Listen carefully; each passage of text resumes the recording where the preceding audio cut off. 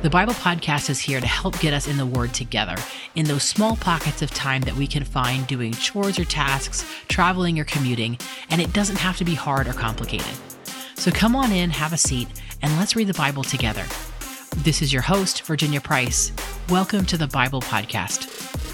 Happy Friday. We made it. The podcast is back. We're booming, we're rolling, and we made it to Friday. Hope you guys are doing well today. We are going in true Friday fashion to dive into the Bible, dive into the Word, cut the chit chat, and just read. Today we are getting into John chapter 5. Yes, we closed out this week in John. We did the whole week, all 5 days. I just couldn't put it down, didn't want to stop. So we're going to go ahead and finish the week right here in John chapter 5. We are starting at the top in verse 1 with Jesus heals a lame man.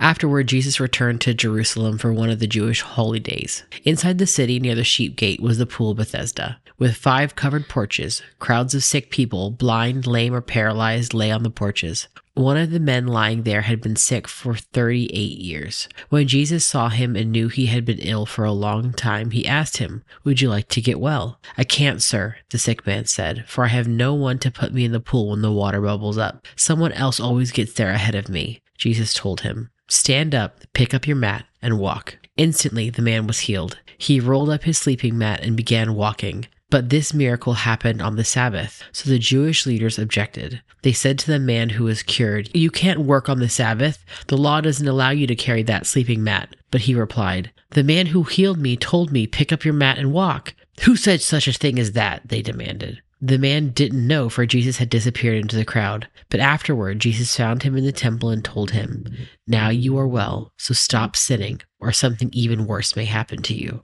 Then the man went and told the Jewish leaders that it was Jesus who had healed him. Jesus claims to be the Son of God. Verse 16.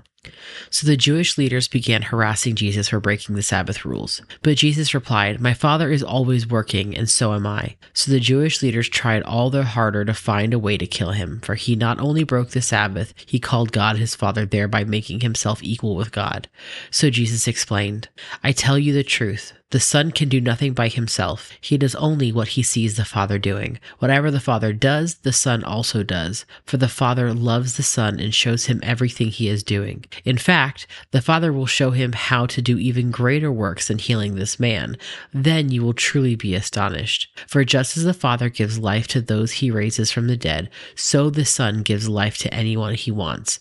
In addition, the Father judges no one. Instead, he has given the Son absolute authority to judge, so that everyone will honor the Son, just as they honor the Father. Anyone who does not honor the Son is certainly not honoring the Father who sent him. I tell you the truth. Those who listen to my message and believe in God who sent me have eternal life. They will never be condemned for their sins, but they have already passed from death into life. And I assure you the time is coming, indeed it is here now, when the dead will hear my voice, the voice of the Son of God, and those who listen will live.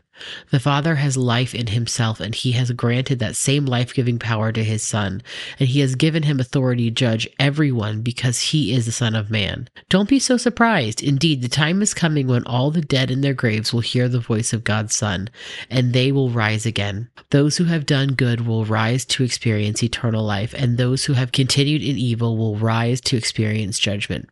I can do nothing on my own. I judge as God tells me. Therefore, my judgment is just because I carry out the will of the one who sent me, not my own will. Witnesses to Jesus, verse 31. Jesus continues, "If I were to testify on my own behalf, my testimony would not be valid. But someone else is also testifying about me, and I assure you that everything he says about me is true. In fact, you sent investigators to listen to John the Baptist, and his testimony about me was true. Of course, I have no need of human witnesses, but I say these things that you might be saved. John was like a burning and shining lamp that you were excited for a while about his message. But I gave a greater witness than John, my teachings and my miracles. The Father gave me these works to accomplish, and they prove that he sent me. And the Father who sent me has testified about me himself. You have never heard his voice or seen him face to face, and you do not have his message in your hearts because you do not believe me, the one he sent to you. You search the scriptures because you think they give you eternal life, but the scriptures point to me, yet you refuse to come to me to receive this life. Your approval means nothing to me because I know you don't have God's love within you. For I have come to you in my Father's name, and you have rejected me. Yet if others come in their own name, you gladly welcome them. No wonder you can't believe, for you gladly honor each other, but you don't care about the honor that comes from the one who alone is God. Yet it isn't I who will accuse you before the Father. Moses will accuse you. Yes, Moses, in whom you put your hopes. If you really believed Moses, you would believe me, because he wrote about me. But since you don't believe what he wrote, how will you believe what I say? I love a good long stretch of Jesus talking because honestly, we all need it and I need it, and everything should be red letter. Am I right? Am I right, people?